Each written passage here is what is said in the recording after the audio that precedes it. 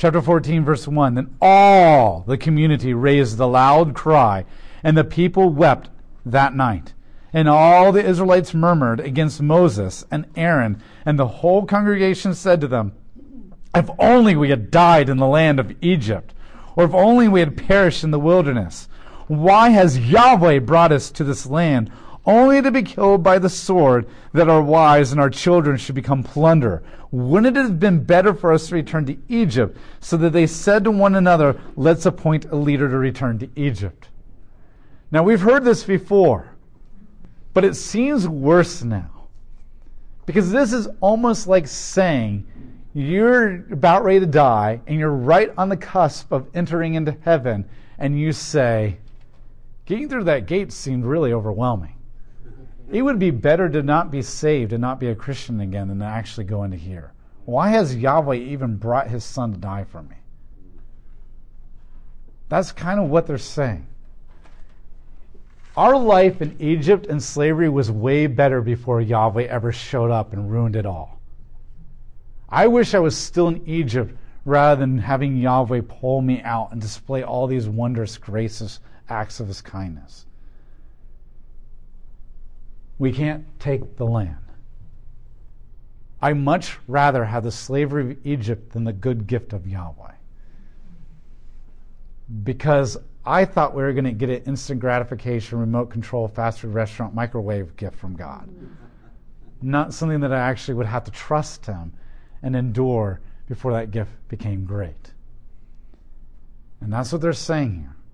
And this is a huge rejection of Yahweh and his gift. And this is what angers Yahweh. They want to go back to Egypt. Verse 5, then Moses and Aaron fell down with their faces to the ground before the whole assembled community of the Israelites. And Joshua, son of Nun, and Caleb, son of Jephthah, two of those who had investigated the land, tore their garments, and they said to the whole community of the Israelites, the land we passed through to investigate is exceedingly good land. If Yahweh delights in us, then he will bring us into the land and give it to us, a land that is flowing with milk and honey.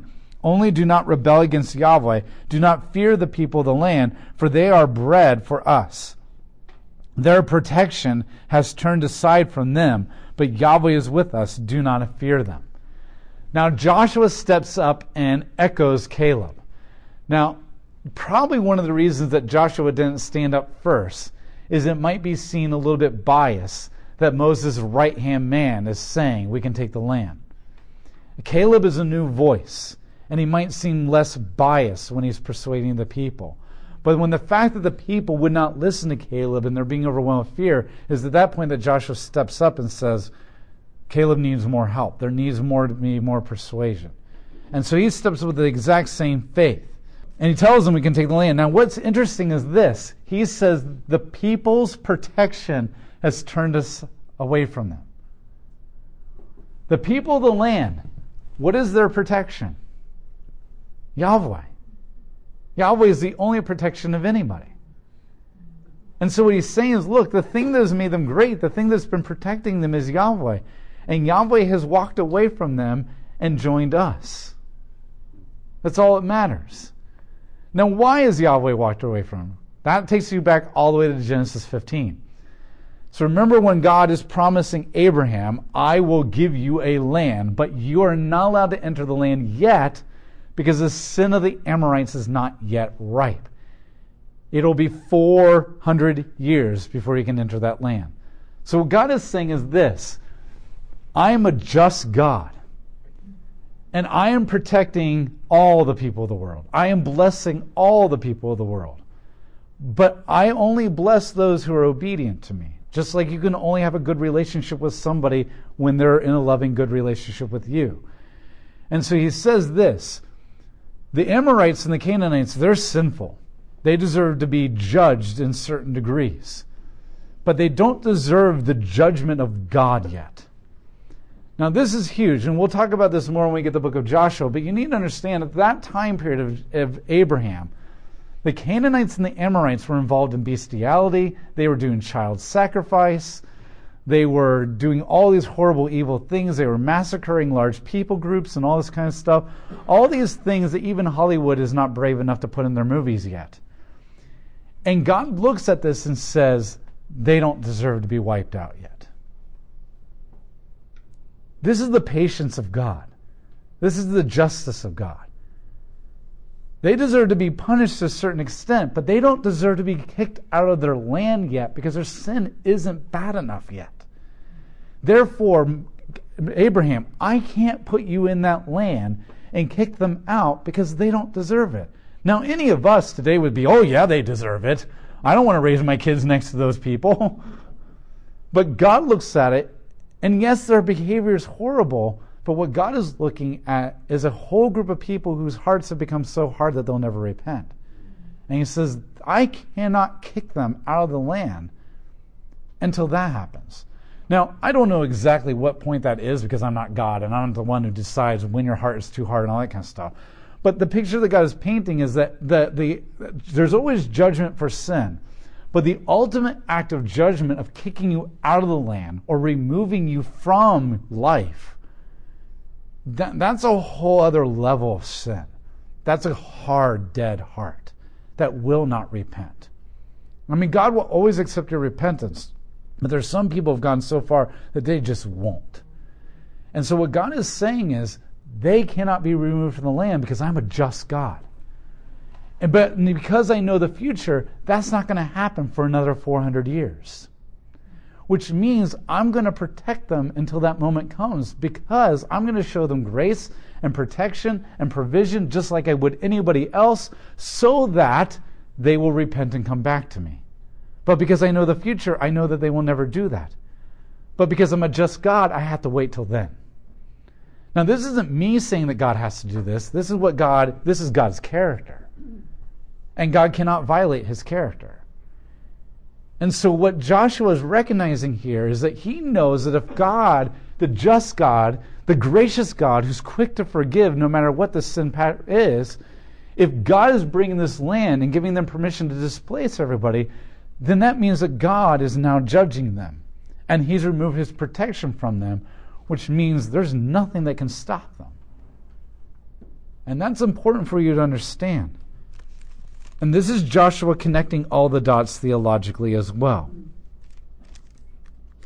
But the whole community, verse 10, threatened to stone them.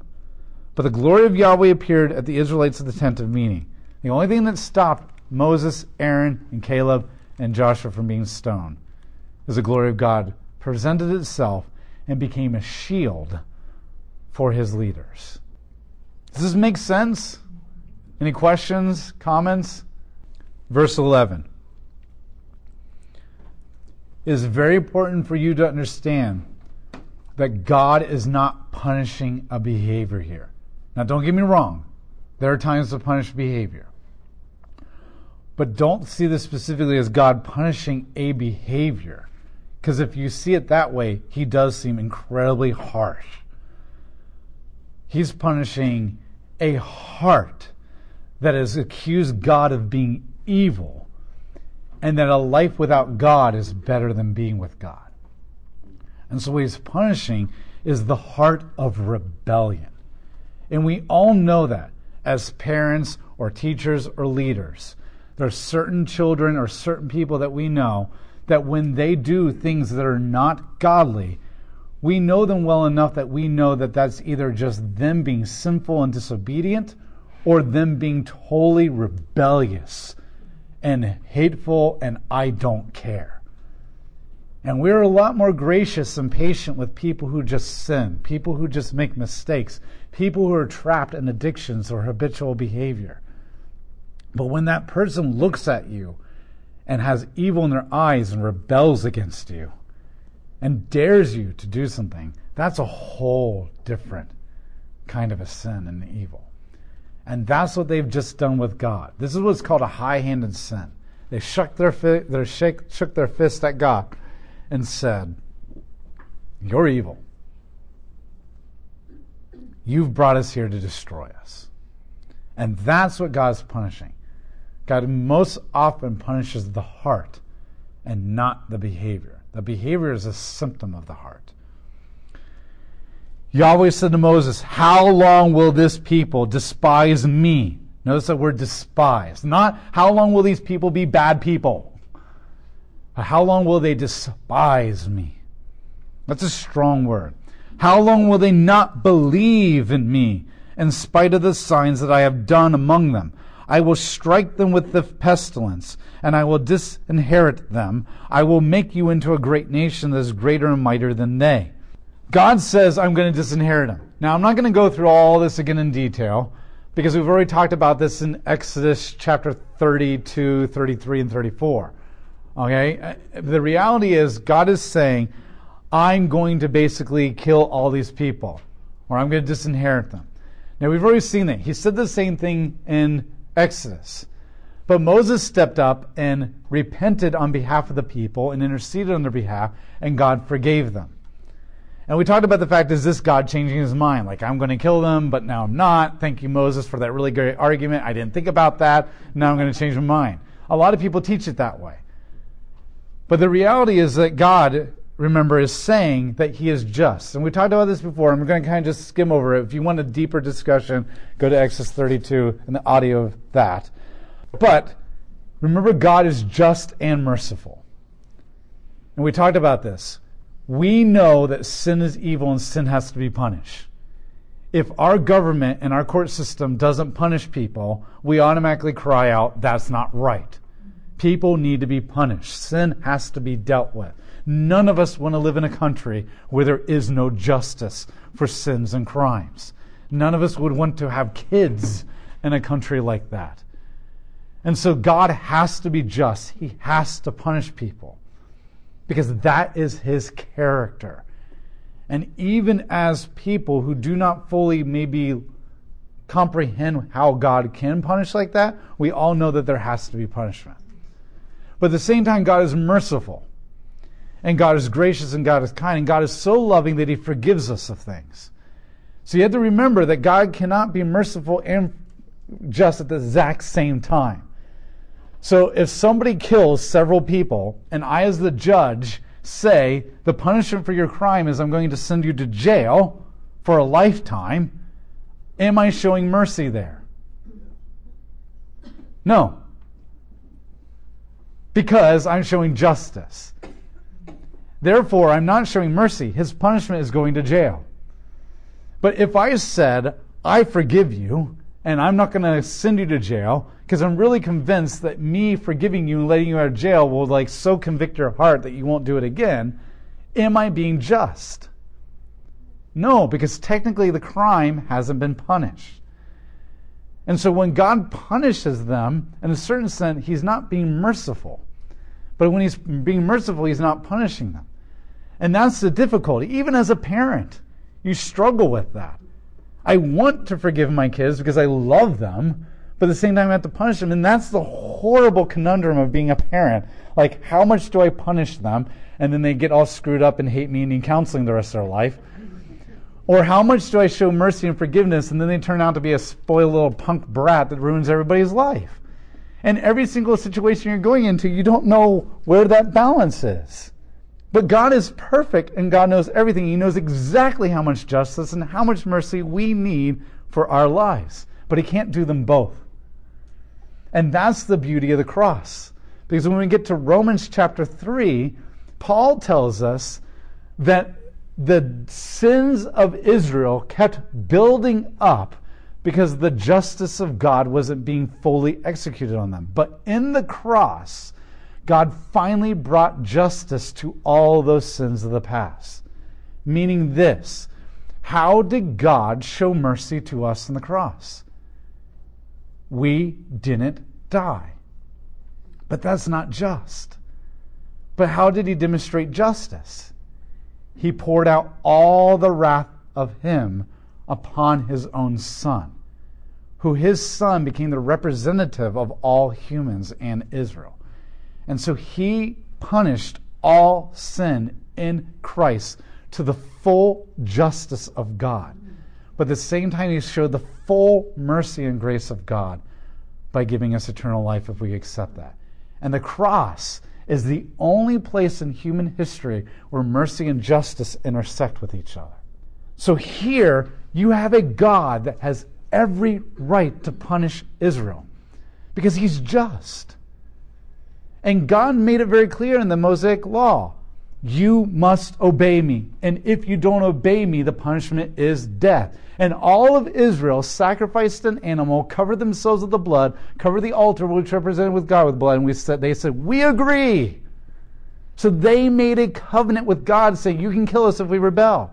So not only is God just in killing them because he's God and he gave you life and he can take the life away, but he's also just because this is the terms of the covenant that they knew. Yet Moses intercedes and he makes this argument. Verse 13, Moses said to Yahweh, when the Egyptians hear it, for you brought up the people by your own power from among them, then they will tell it to the inhabitants of this land, and they have heard that you, Yahweh, are among this people, and that you, Yahweh, have seen face to face, that your cloud stands over them, and that you go before them by day in the pillar of cloud and by pillar of fire by night. If you kill this entire people at once, then the nations that have heard of your fame will say, because Yahweh was not able to bring the people into the land he swore to them, he killed them in the wilderness. So his first argument is that you're going to look like to all the people of the world like you're not a just God or a forgiving God or a gracious God, that you don't honor your promises. Now Moses is not saying that if you do this, you're not a good God. He's saying to a world of ignorant people, if you do this, you will look like a not good God. Then he goes on, so now let the power of my Lord be great, just as you have said. Yahweh is slow to anger, abounding in loyal love, forgiving iniquity and transgressions, but by no means clearing the guilty, visiting the iniquity of the fathers on the children until the third and the fourth generation. Please forgive the iniquity of these people according to your great loyal love, just as you have forgiven this people from Egypt even till now. Then the next argument that Moses says is because you are a merciful God. You're quick to forgive. You're abounding in love. This is the same argument that Moses made back in Exodus 32. Then Yahweh said, I have forgiven them as you asked, but truly as I live, all the earth will be filled with the glory of Yahweh. So God says, I'll forgive them, and they can live. Now, here's the thing. This is not God changing his mind. This is not God persuaded by human logic to think differently. This is a God who had every right to be just against his people.